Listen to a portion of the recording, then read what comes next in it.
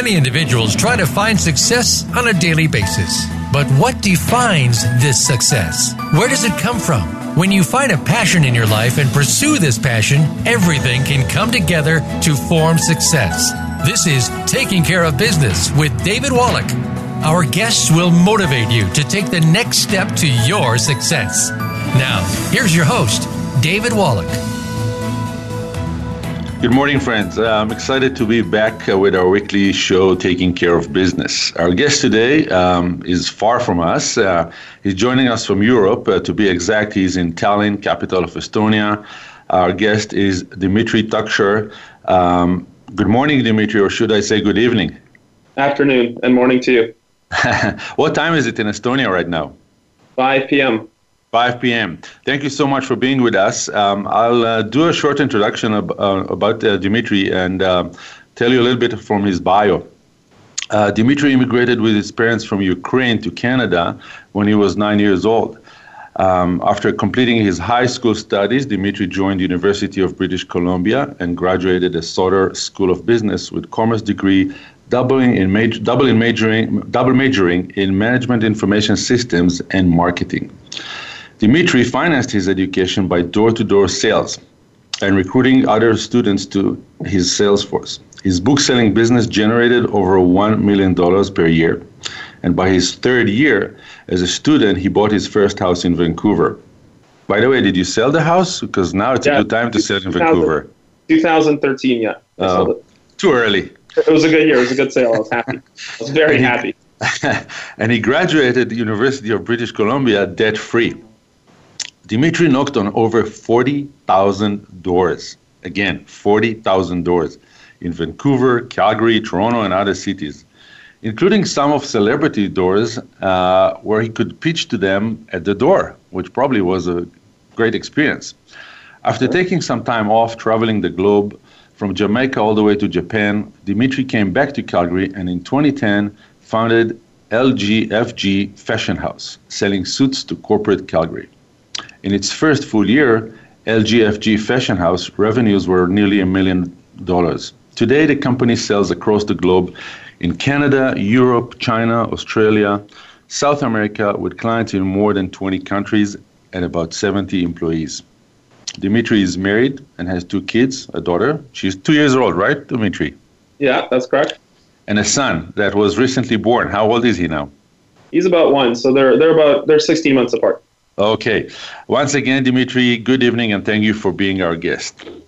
And Dimitry, our listeners love to learn about the person before we jump into business. So I'm going to ask you a few questions about who you are and where you come from. So, you know, we mentioned that you came to Canada from the Ukraine at age 9.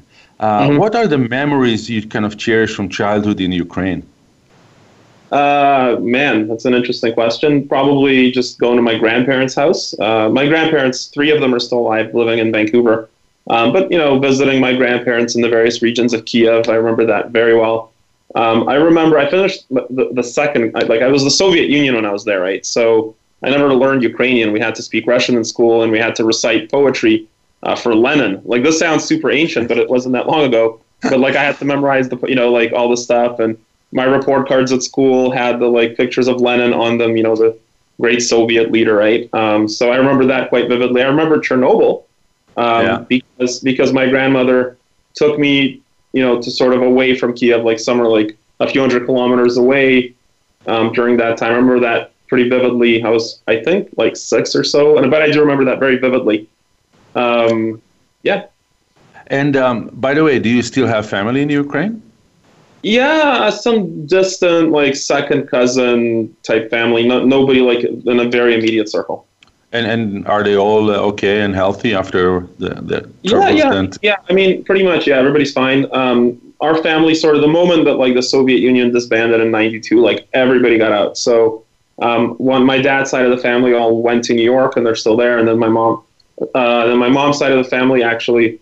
Well, some of them were already gone. They were in France. And then our family, we went to Vancouver with my dad, and sort of our immediate family is all Vancouver-based now.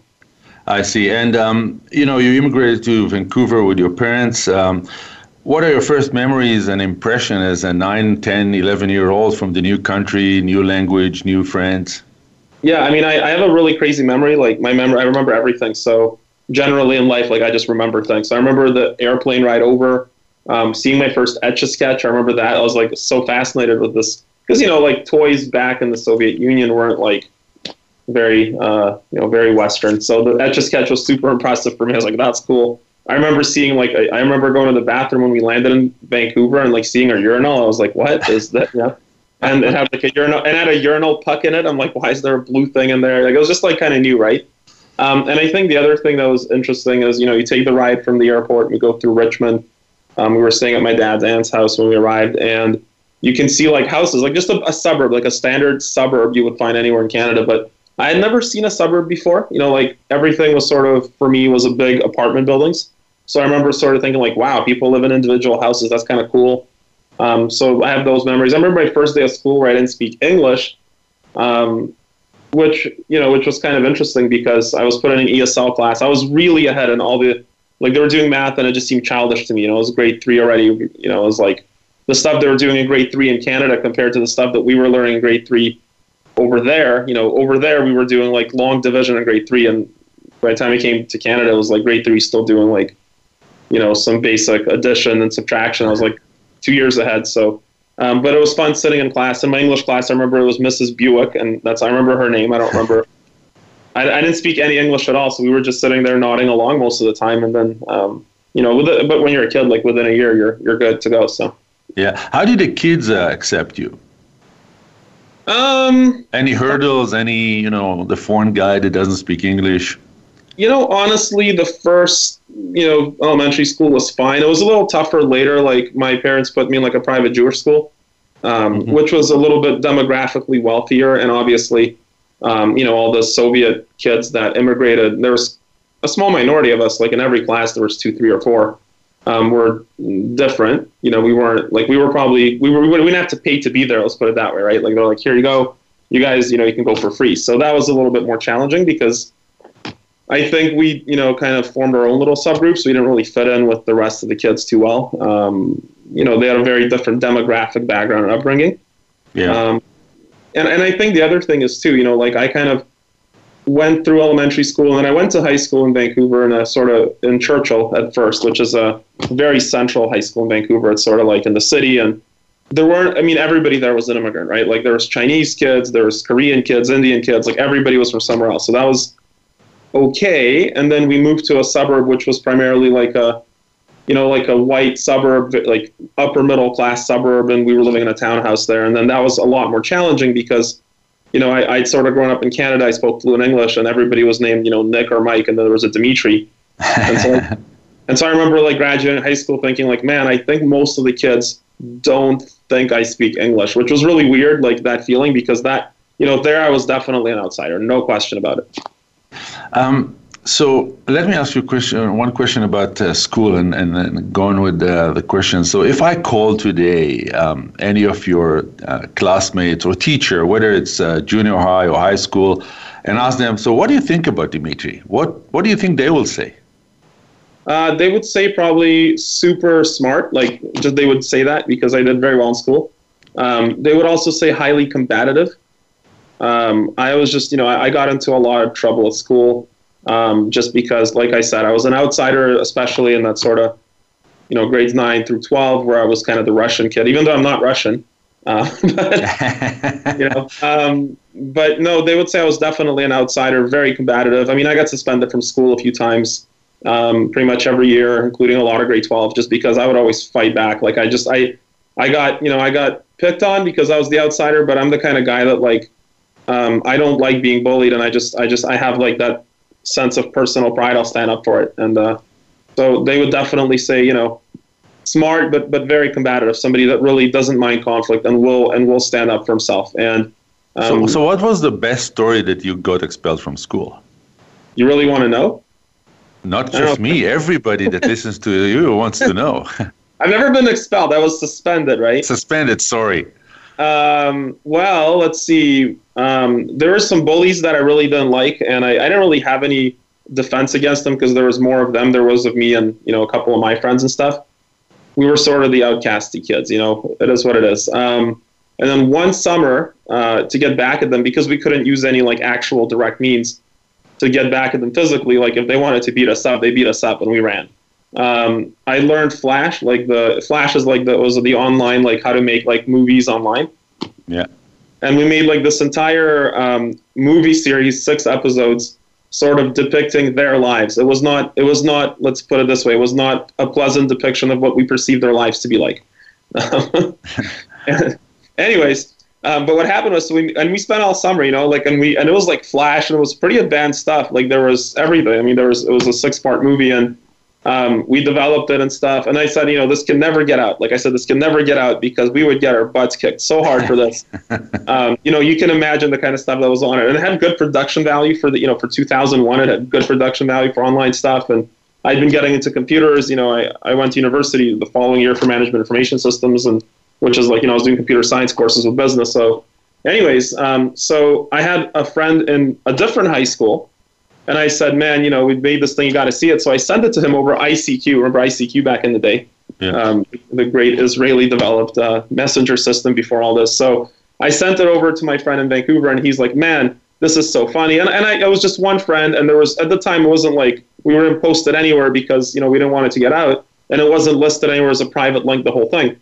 I show up my first day in grade 12, my very first day, and I'm like putting some stuff in my locker, and there's some kids talking, and they might be like grade 9 or 10, and they're like, oh, did you see that? And they start talking about this thing, and they're laughing, and I'm thinking, oh no, that's like the thing I made. How in the world did they get their hand? This is crazy, right? And then literally like all day I'm hearing people talk about this movie, and I know it's my movie, and I'm like, what is happening? So anyways, what had happened was I sent it to literally one friend in a different school, like, in the kind of central Vancouver, and I was living in South Delta. And that friend happened to have made friends with a kid that summer that had transferred from our school to their school, like literally over the summer. And so when that kid saw the link that I had sent to like one friend, and it makes sense that they became friends because this is my friend, so he would make friends with the other guy. The guy goes, hey, I know the people in this. And so, he sent it to one friend back at our school, and it literally spread around the school. So for my safety, what's that? Sorry, go ahead. So obviously some people were not very happy about that. So for my own safety, I was suspended the entire first week of grade 12. Perfect. The entire, yeah. Go ahead. And the entire. But the cool part about it is, and so we took it down immediately, like, because they, it got kind of bad. They were getting like the police involved. They're like, we're gonna, we put the stuff. At the time, the internet was very new. Nobody really knew the stuff, Anyways. So we took it down immediately. Nobody else saw it after that. No, like the staff of the school or anything like that. But the coolest memory about it is, I kind of thought, I was like, okay, well, this is going to be a tough year in school. I'm sitting in like one of my classes, and in a grade 12, like the cutest girl is like sitting next to me, and she's one of the cool popular girls, and like would never ever talk to me there, like ever. Turns to me, this is when I'm back, and she goes, this is a few weeks after I'm back from my spin, she goes, I never got a chance to see that movie. Like, can I come over and watch it if you still have it somewhere? And I was just like, wow, like, maybe there's something to this thing, And we'll talk later about bullying. You don't like bullying, and you like to fight back, and I appreciate that. You kind of describe yourself as a big hockey fan. When did you pick up hockey, in Ukraine or after you moved to Canada? No, it was after I moved to Canada. I saw Curtis Joseph playing, and I was like, I want to be a goalie. So. And how are you as a goalie? I think I'm okay. I have a hockey game after this, so. Well, I think the Flames are looking for a new goalie for the next season. Well, I don't know if it was funny, but like my wife became very good friends with the former Flames goalie wife because they were neighbors of ours in Calgary, and so I got a chance to sort of hang out in the family room and watch some games, and it was really a fun experience for me. But he's a better athlete than I am, and if he can't be there, I can't either. I see. So when you were at UBC, at University of British Columbia, did you do any other curriculum or just selling door-to-door, selling books door-to-door? Any other activities, social or non-social? So basically, what happened in the last couple of years of high school, kind of leading into university, is I became a competitive video game player. So I would play real-time strategy games online with Koreans at 4 a.m. kind of thing. And I became really, really good. So I was like number one ranked in Canada in like one real-time strategy game and 17th in the world. So that was eating up a lot of my time, even going into university. Yeah. And in fact, like I got early admittance into UBC. Like, I don't know if they still do that, but if your grades are good, you get like after first semester at school, you get a guaranteed admission, which I got. So the last 2 semesters of grade 12, I basically didn't go to class that much. I just played video games and got really, really good. And that was sort of my thing. So I did that all the way through my first year university. And that was eating up like a ton of time. And it was just very not conducive to studying because it was like, tournaments at like 4 a.m, 3 a.m. kind of thing. And then I kind of wanted to find something that would take me out of my shell and put me in front of more people rather than being, locked in my kind of like video game domain, right? Yeah. So you graduate university with 2 degrees, with majoring in 2 degrees, with a commerce degree, majoring in marketing and management information system. And so did you think about continuing selling books or joining the corporate world and get a job? Well, I sold books just because it was so profitable for me. I sold books for another, I took 5 years to graduate because I did co-op. So I did like, a year of work term, of which the summer was selling books and the other time I was writing software. And then I took a full year after university, after graduating, and I went back and I sold books. I recruited students at the university up until the summer, and then in the summer I went and I sold books again. It was just, I was making, like well over $100,000 a summer selling books door to door. So it was just like for me to step out of that and go into the corporate world, I knew I'd be taking a pay cut. So I wanted to put some more money away. So I did that. I see. And so a few years go by and you take some time to travel the world, right? Mm-hmm. How long did you travel? It was kind of like on and off for like a year. I see. And was it just because you needed a break or you kind of needed some fresh air and wanted to think about what's the next step in your life? Probably both. And my last question before we go into commercial break is, so when was that aha moment that you said, I'm going back to Calgary and I'm starting my fashion house? I did 2 corporate jobs sort of for a few months each. And both times I think I realized that, working in a corporate environment, I was not a good fit for it because I always wanted to win. Like, and I sold books door to door and I wanted to win. Like I wanted to be the best. I got into the corporate world. I had a sales consulting job for a few months. I was living in Dallas and LA. It was an American company that recruited me, basically running selling workshops for other companies and selling the service.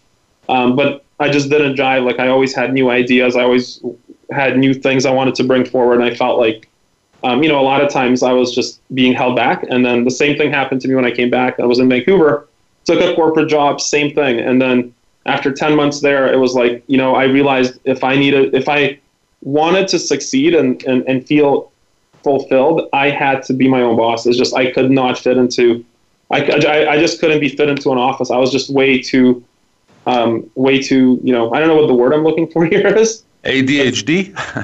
Possibly ADHD, disruptive. I would say the word. I would say the word is disruptive. Perfect. So, yeah. So we're approaching our first commercial break. Make sure to open a new tab and check Dimitri's company website. It's www.lgfgfashionhouse.com. We will meet you here on the other side of the commercial in 2 minutes.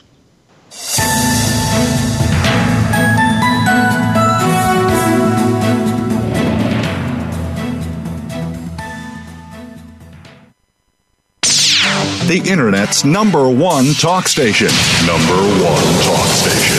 VoiceAmerica.com. The Voice America Live Events channel is here now to showcase your corporate, individual, or organization's live event. Visit voiceamerica.com/live events to see all of our past live events and find out more. Whether it's a multi-day conference, special speaker, or single-day event, we've got everything to make your event a success. We can do a few hours or a few days. For more information about taking your event to the next level, call Jeff Spinard at 480-294 480-294-6417 or email info@voiceamerica.com. Again, that's Jeff Spinard at 480-294-6417 or send us an email to info@voiceamerica.com. Voice America is where you are and where you want to be. Join us around the globe as we broadcast live from some of the most interesting events available. Don't forget to view all our live events, including on-demand access to past events that you may have missed by visiting voiceamerica.com/live events. Have you become a member yet? Sign up now to become a member of Voice America. It's always free and easy. Plus, you get to take advantage of some great member benefits. Get unlimited access to millions of hours of on-demand content across all of our channels. Keep track of your favorite episodes, shows, and hosts in your own customizable library. Find out what shows you might be interested in based on your favorites. Plus, you get insider access with our newsletter. Membership gives you more. Sign up at voiceamerica.com and click register at the top right. Ask the experts. Call toll-free right now, 1-866-472-5787. And ask our All-Star team to answer your question. That's 1-866-472-5787. Thank you for calling. VoiceAmerica.com.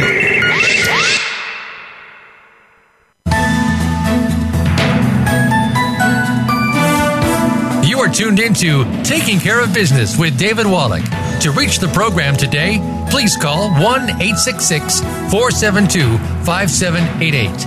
That's 1-866-472-5788. You may also send an email to dvwallach@gmail.com. That's DIVI Wallach@gmail.com. Now, back to this week's show. We're back with our guest, Dimitry Toukhcher, President and CEO of LGFG Fashion House. Before we jump into business questions, Dimitry, I don't know if you remember, but I want to remind and explain how I met you for the first time. So you called me out of, I think it was either a referral or LinkedIn referral or Facebook referral. And you were persistent on the phone until I gave up. I had to give up. Being a salesman myself, I enjoy, playing the game until I realized, you know what, the guy is doing something right. Let's invite him in. And do you know your name at our office? How we call you at our office? This will be intriguing.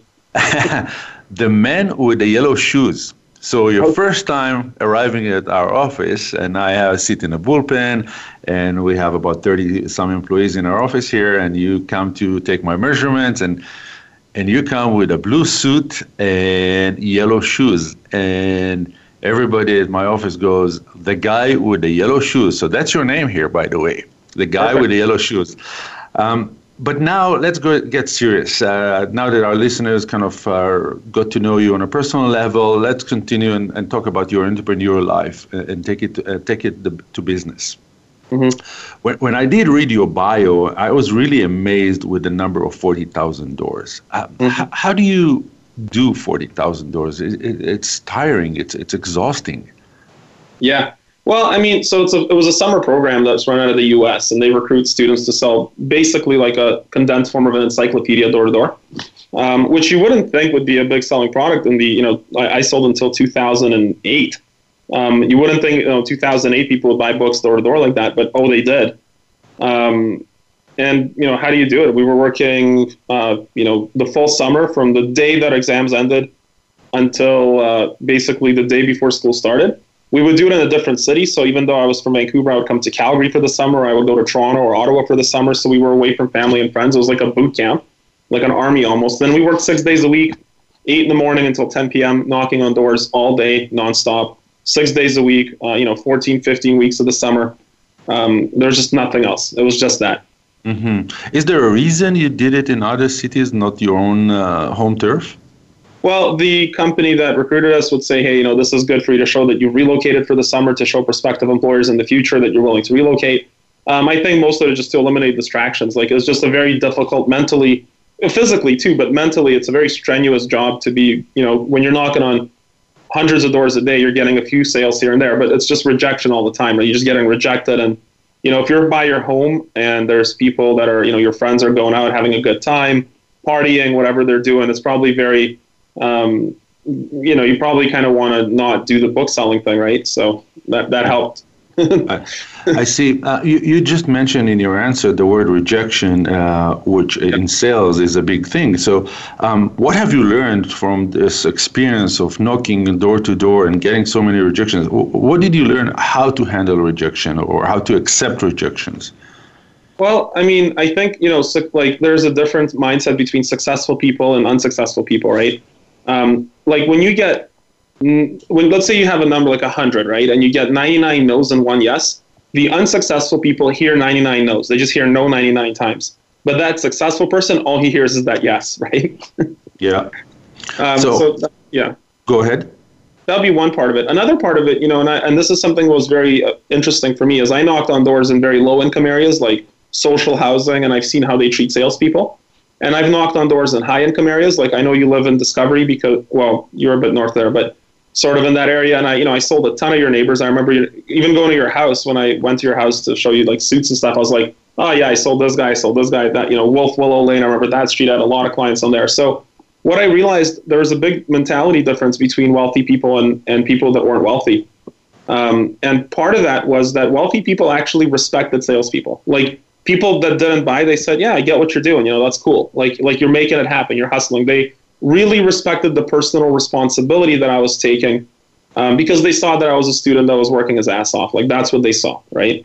Yeah. Whereas people in lower socioeconomic areas, they didn't necessarily, like the overall, I'm not saying every instance, but generally was like, oh, I hate salespeople, go away, They didn't see the effort and the personal, they're like, why don't you get a real job? Why are you knocking on doors? Get a real job. And that was very eye-opening for me, like to see that successful people really thought differently about entrepreneurial efforts. So as an entrepreneur or an entrepreneur in the making during this time, what is the biggest positive take you got from the door-to-door knocking experience that kind of helped you moving forward? That basically everything that we're taught as children by our parents is on a social scale is sort of wrong. What I mean is, we talk about not talking to strangers, but if you want to be successful, you got to talk to strangers, We might have a perception that sales is not a function of business that's well respected. Like you're not a thinker, you're a talker. But the reality is that nobody's more important to a business than a salesperson. It's the most important profession. Their accountants don't have jobs until a sale is made. Delivery people don't have jobs until a sale is made, right? Nobody has a job until a sale is made. So I learned that I learned to really respect what I do as a profession. Those would be a couple of takeaways. Interesting. So, it's interesting that you mentioned it. I'm, in our organization, we're a sales organization as well, like yours. And when I look around me, I see there's no school in the world that has diploma in sales. Yes. Which really makes it tough for guys like you to recruit, or me to recruit people to work in the sales force. How do you today recruit people to work on your sales force? Well, so firstly, there are some schools that offer a sales degree or diploma, but I think it's sort of oxymoronic, right? Like, how do you teach somebody to be street smart, right? Like you can't, it's like sitting in class and learning to ride a bicycle. Like you can't sit in class and then, okay, now I'm a professional bike rider. It doesn't work that way. So even if schools do offer it, the other problem is that academics and sales are often juxtaposed to each other. Like they're almost the opposite of each other, right? Like academics is all about thinking and sales is all about action. Right. Yeah. So how do you use a thinking man to teach action? Right. Like and I know as a sales guy, you know what I mean when I say that. So that's sort of that part of it. But how do we recruit? It started with just my friends that I sold books with that I had recruited to that from university. And I said, hey, if you're done with that, come do this. And a bunch of people, I had really good relationships with people. They said, okay, let's do this now. It's got more long-term, but long-term scalability. Like you can only sell books door to door, long enough until you go nuts. Yeah. But with this, we were building a client base. We had clients that were coming back to us and we had good relationships with those clients. So a lot of it was word of mouth, friends of friends. I mean, that's really how it grew. My girlfriend, who's now my wife, she's got a law degree, but she was like, oh, what you're doing looks really cool. Can I try it? I was like, no, you don't want to do this. She's like, let me try it. And she became very good at it. And I said, okay, well, this works. And then a couple of her friends, in Europe called me up and said, hey, we're watching you from Europe. There's nothing like that here. We think this would work. So it was a lot of it. It was all word of mouth. I mean, we weren't capitalized, right? Like we never took a loan. We never sold any equity. Like, so everything was we generated cash flow in order to grow. So, we were strapped. We were basically just surviving and building. And it was that. Now it's different, right? Like now we use recruiters. We have, Michael Page all over Canada, all over Europe. Like in Hong Kong, we have a very good office now, and we have recruiters that work for us full time, and they bring us salespeople to interview. And how fast do you fire salespeople when you realize, it's not what the story that I got when I hired them? I wonder if you asked that question for your own benefit too, right? We're all in the same boat. Yeah. Right? Well, as sales organizations, we're all in the same boat. I really like that question. I just sat up in my chair. I just, if you could see, I just went forward. Like, this is something I think about a lot. This is something that I write about a lot to myself. Okay. There are two problems you can get with probably any organization, but really there's two factors you can evaluate a person on. One is their performance, which is where you're kind of leaning the question. And the other one is way more important than performance. It's their attitude, right? Yeah. Way more important, like not even close to being as important to performance as it's so much more important as attitude. So if there's an attitude issue, I fire immediately. This is a true story. I've let 4 people go this year on their first day at our company. So the manager calls me and I call the person. I immediately am like, whoa, how did this person make it through? Because we hired a lot of people. And I said, how did this person make it through the interview process? Their attitude is just, it sucks. There we go. And the reason I've learned to let people go, the worst thing you can have on your team, people say, well, they have a bad attitude and they're bad at selling. They're the worst. No. That's an easy fire. The worst thing you can have is somebody that's good at selling but has a bad attitude. And I've learned my lesson, keeping people that were terrible for the environment, terrible for the culture of our company. They didn't represent the ideal standard that we would like to be as an organization. And I let them stay because they were producing cash. And I learned my lesson when those people started making, bad, unethical decisions to undermine the company. And it probably, undermined some good employees, they became cancerous for the culture. And so now, and I started reading a lot of books on it. I hired a CEO coach. I remember you telling me you had one, so I hired one. And every resource that was wiser than me told me the exact same. Every book and my CEO coach, everybody said the same thing. If you have somebody with an attitude issue, get rid of them right away. And I had to learn my lesson the hard way, and I learned it the hard way. One of my questions that down the road is supposed to be: do you recruit for character or performance? Character. Huge. Character. 100%. I see. So you recruit for character and you'll teach them the trait. Absolutely. 100% character. Perfect. I'm with you on this one. We all go through our life experiences and we learn sometimes the hard way. So when you kind of decided to, start LGFG Fashion House, what was the biggest personal hurdle or holdback that you had to overcome? And maybe it was before. Maybe it was when you kind of started your book business, selling business. I think, I'll tell you this. I think it was letting go of societal expectations. You got to understand. I think that when we have a call like this, the context is it's about sales and business. It's about entrepreneurship. In this context, entrepreneurship is a positive thing. In fact, today on social media, entrepreneurship is being pitched to young people as a positive thing. Not because it is for all of them, but because whoever pitches it makes money selling them the idea. But, 10 years ago, even when I was coming out of university, it wasn't like, oh, you gotta do that. That wasn't like a super positive thing. Like my parents wanted me to go to law school or to go to, KPMG or PwC and or become an accountant or something, like to do something that had a guarantee of success to it. This didn't have a guarantee of success to it. And whenever you pursue anything like that, people in your life are like, are you sure you want to be doing that? Like, that's a scary undertaking.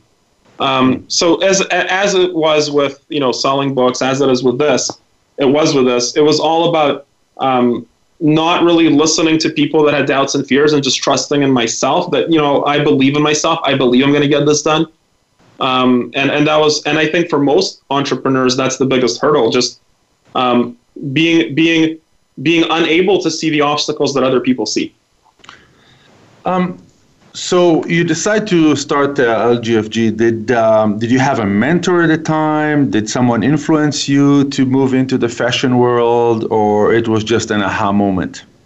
It was a very, I would say this was a very business decision. I did know, I did work in a company that did suits for a little bit, so I understood what the production process was. I also knew that I wasn't the one to be doing the production stuff. I needed a team of experts in that field that could manufacture.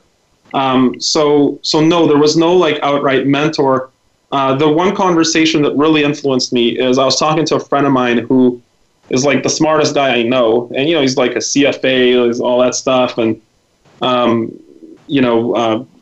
he's just a brilliant guy, and he's working for a big bank now, in a very high up position, analyzing companies, and I asked him, and I said, if you were me and you were starting a company, what business would you go into, right?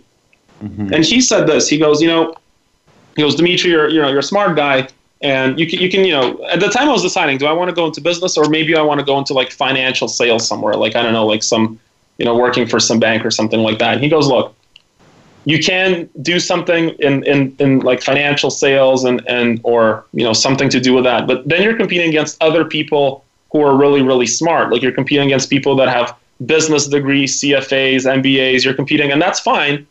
That's fine, but that's your competition. He goes, and this guy analyzes companies for a living. He goes, the companies that I see that are the most profitable are the companies where they're competing against a lower level of competition. I go, what do you mean? He goes, well, one of the companies I analyze, it's incredibly profitable. The guy does sewage cleanup. And I go, I don't want to do that. He goes, exactly. He goes, the level of competition in that business, it's not a high level of competition. He's competing against not a big field, right? Yeah. And so as I was looking at different business ideas and companies, I look at suits and I'm like, who's the competitor? And I started going to men's stores. Then I realized most guys and women, I guess too, but at the time it was just guys that were dressing. Now we do both. But it was most guys are buying their suit from a retail person that probably didn't go to university. Maybe they did, but it's not a very interesting person. They're buying from a career retail person. And I thought, if my competition is a guy sitting in a retail store, I will beat that guy 10 out of 10 times. That guy's not picking up the phone and calling. That guy's not, I used to prospect on the street a lot. I would be walking to a meeting. I see a guy in a nice suit. I'd be like, that is a really great suit. Where'd you buy it? Oh, I bought it at the store. Cool. Well, I'm a tailor. Let me grab your card. I'd love to give you a call. And they're like, okay. That hadn't happened before, right? Yeah. So I liked the idea of competing against the retail guy because I knew I could do better. And I'm like, I'm going to be his nightmare. That guy's not on the phone 10 hours a day making cold calls. I am. So that was really where the suit thing came. I realized that the service was obviously necessary. People in the corporate world, wear suits. You wear suits every day. Men especially don't like to shop. Just don't like to shop. Right? And my competition was a guy sitting in a retail store twiddling his thumbs. And I said, yes, yes, and yes. Those were that's when I knew this was the business for me. Perfect. We have to take our second break. Our assistant here, Cassandra Hannison, is going to post on our social media a very interesting picture of Dimitri. And when we come back, we will discuss this picture. If you go to LGFGFashionhouse.com, on the top right end of the screen, you can follow them on Twitter and Instagram, connect with them on LinkedIn, and like them on Facebook. And we'll see you here in 2 minutes.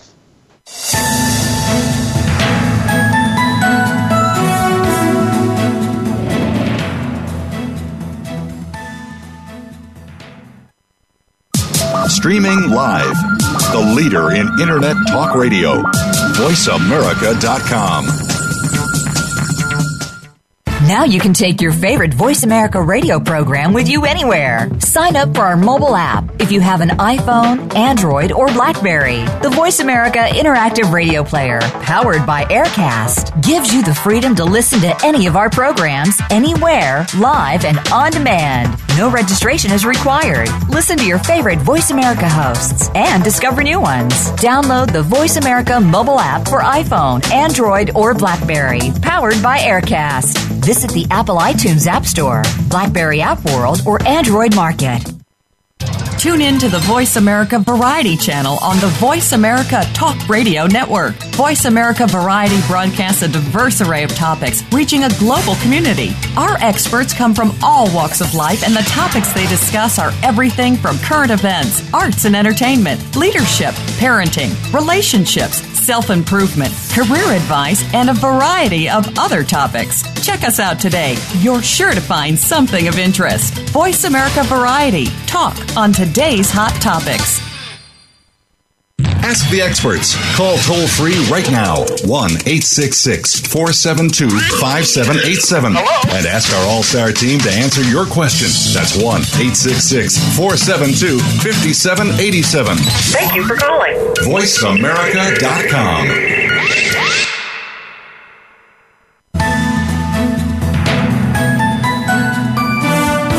You are tuned into Taking Care of Business with David Wallach.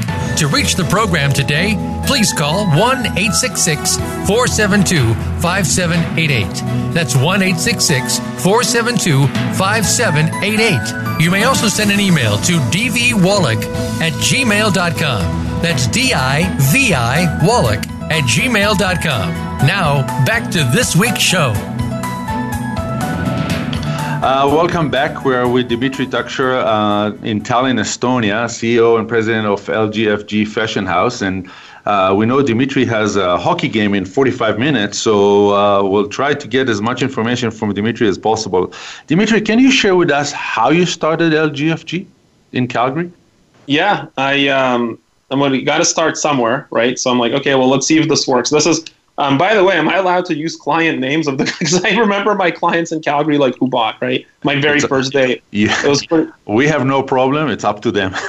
Well, anyway, so and I remember this. I was on my living room couch.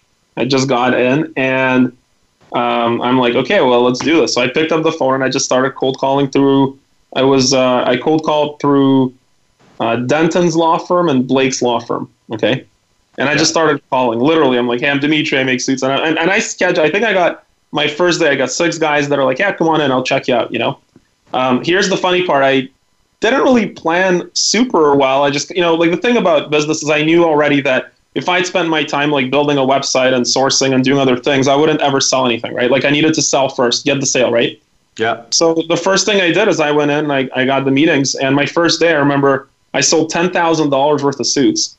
And I didn't have any fabric swatches to show guys. I just brought magazine pictures with me. And guys, but I was well spoken. Like, they were cool guys. They trusted me, and I thanked them. I mean, it was a big hurdle to get over. I then got home with I had like this notebook to take quote unquote orders in from Staples. I'm like, okay, now I got to figure out how to process their credit cards. Right. But that was it. That's where you start, right? Like, what else do you do when you start a business and you don't have any nothing, right? It's like, well, now I know this works. And I remember, like, I'm sitting with a lawyer at Blake's. I won't say who, but you know him. And he places an order for like $6,000 with me, and I'm thinking in my head, like, oh man, I gotta get me somebody that can make these suits, like. And that's and whenever people ask me about starting a business now, I say the same thing. I'm like, don't wait, because people waste so much time. Like, let's build a website. Well, our website has to be perfect. Like, no, I didn't have a website. In fact, the whole first year we did $100,000 revenue without a website. It was just because I could cold call, go out and make sales. And I recruited a friend and I trained her, and then she went out and made sales, and that was it. And it was a lot of probably craziness, but that's how it started. And I remember the first month, I probably had about 40 customers I had to deliver. In terms of suit sales, what's interesting, I would go and sell myself. I never sold less than about $50,000 in a month in retail, personally selling, right? Like, I never sold much less than that. It was always $50,000, $70,000 a month. So like, $80,000 a month. So I had revenue always coming in. And that's where it all started. And eventually, as we, started banking some cash, I said, okay, let's deploy this into infrastructure now and make it official, So will you describe LGFG Fashion House as the street fighters of the fashion world? Absolutely. That's where we started without a question. And are you there today, or you moved from there?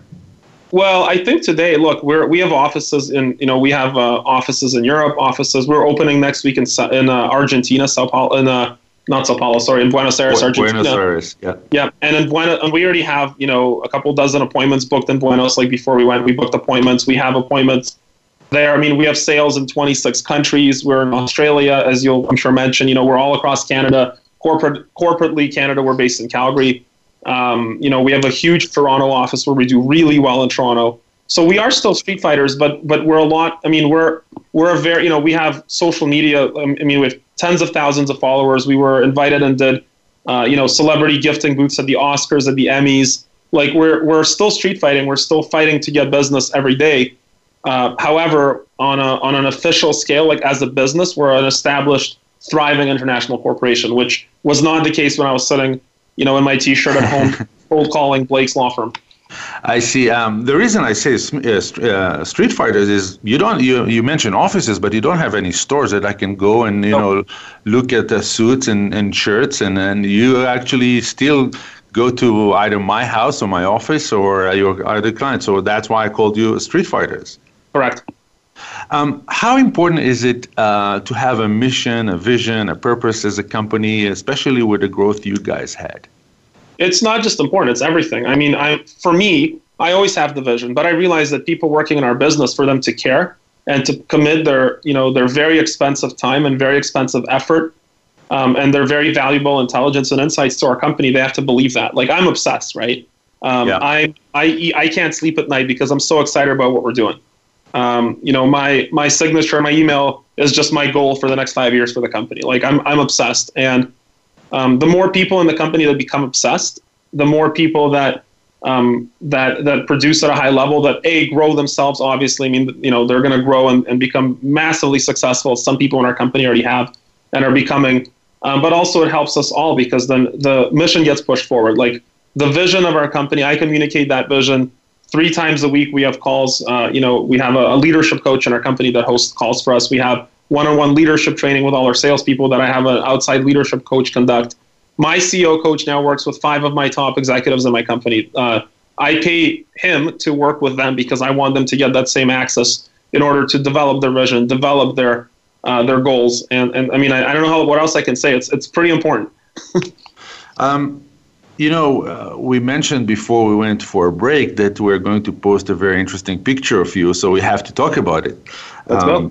LGFG recently had an issue, I would say, with a client in Australia that made the news, I think, almost all over the world. All over the world. Fox News, so I'm not going to say anything. I want you to share with us what happened and how did you deal with it? Yeah. And is there a final resolution? Sorry. Yeah, sure. So the what happened, and I'll kind of start there. And well, let me start this way. So what happened was what made the news. It was like 20 countries. I got interviewed by IBI Times. I got interviewed by Daily Mail. The whole thing is we sent a lady a shirt. It's one of our very famous shirts with a bunch of dicks on it. Like it's just penises. Like that's the whole shirt. It's just penis. They're cartoony drawings of penises, right? And the story went viral. Like she was very upset about this shirt. The story went viral all over the world. We were very, very famous for about 48 hours. And I was getting calls and emails from all sorts of news outlets everywhere, right? Yeah. That's kind of where your starting point is. Now let me go back a little bit. So we'd had this design for a while, and I've been trying to go viral with it for quite some time.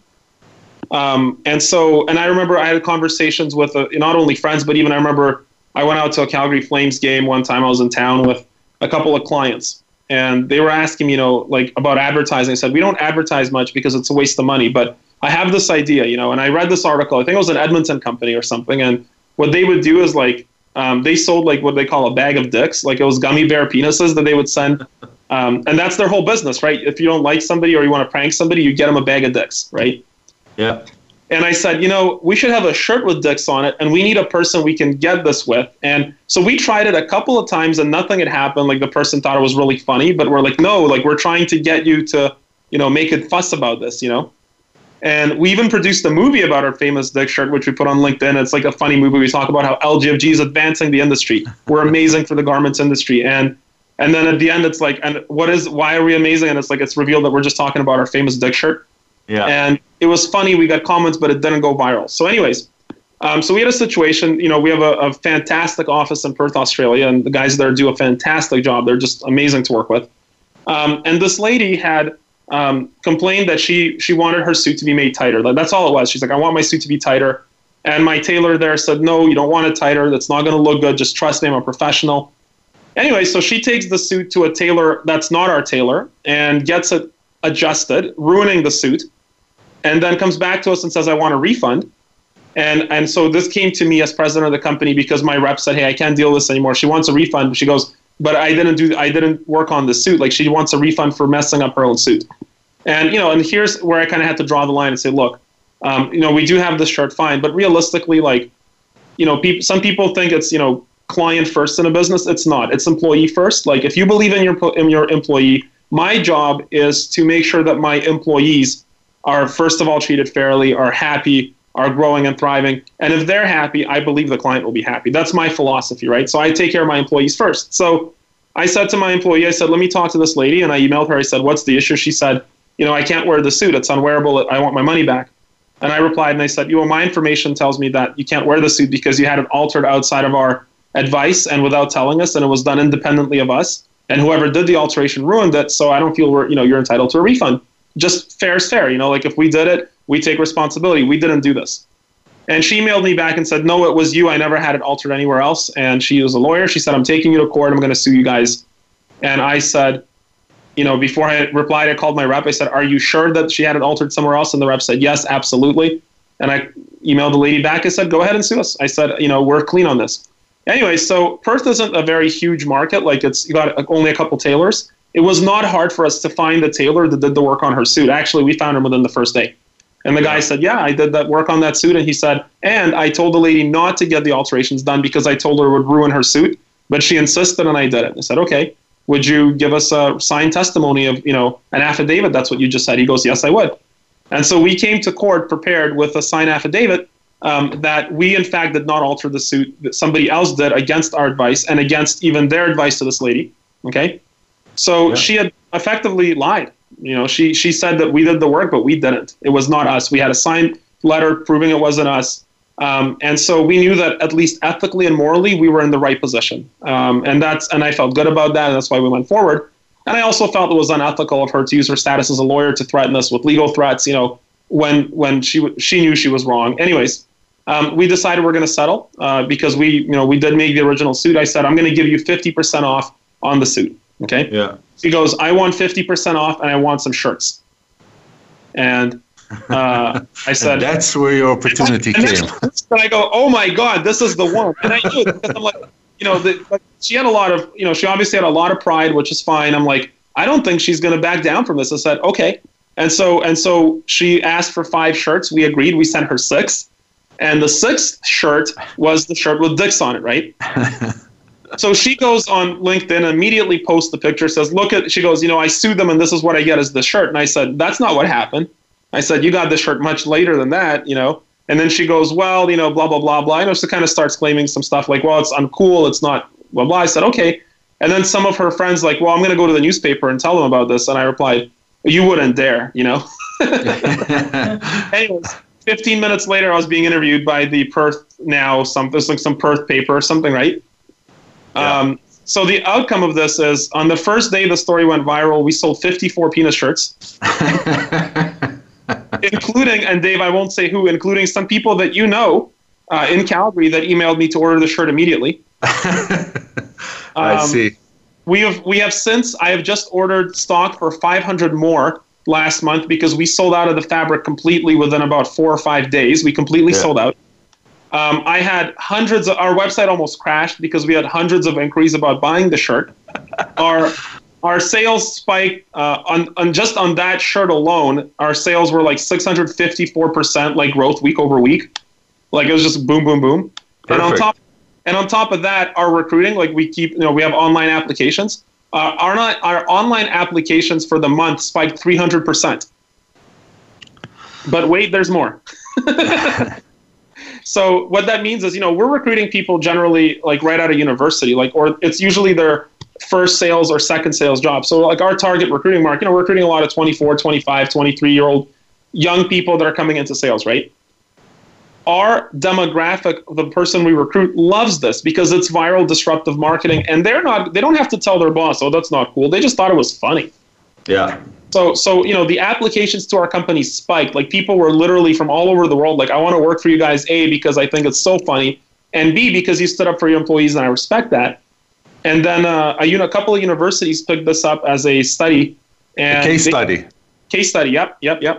In Australia. And they came back to us and said, our students were doing a case study on the story. They said you got about $1 million to $2 million of free marketing from this story. And so it was probably the best thing that's maybe ever happened to us from just a position of exposure.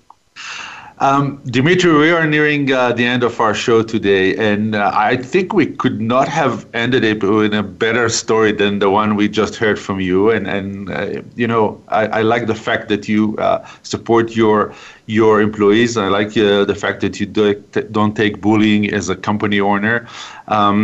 We sometimes try to kind of appease everybody, not for the right reasons. So I would like to thank you for sharing your story, ideas, thoughts. I think I have another probably 15 questions for another hour.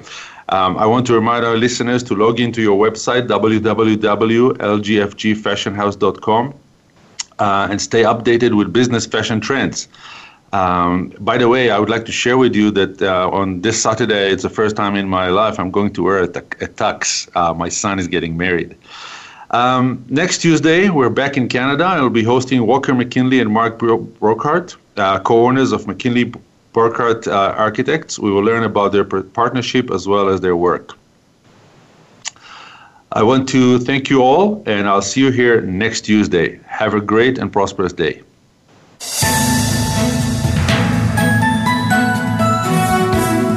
Thank you for listening to Taking Care of Business. Please join David Wallach again next Tuesday at 10 a.m. Eastern Time, 7 a.m. Pacific Time on the Voice America Variety Channel. Until we talk again, make your week as great as you want it.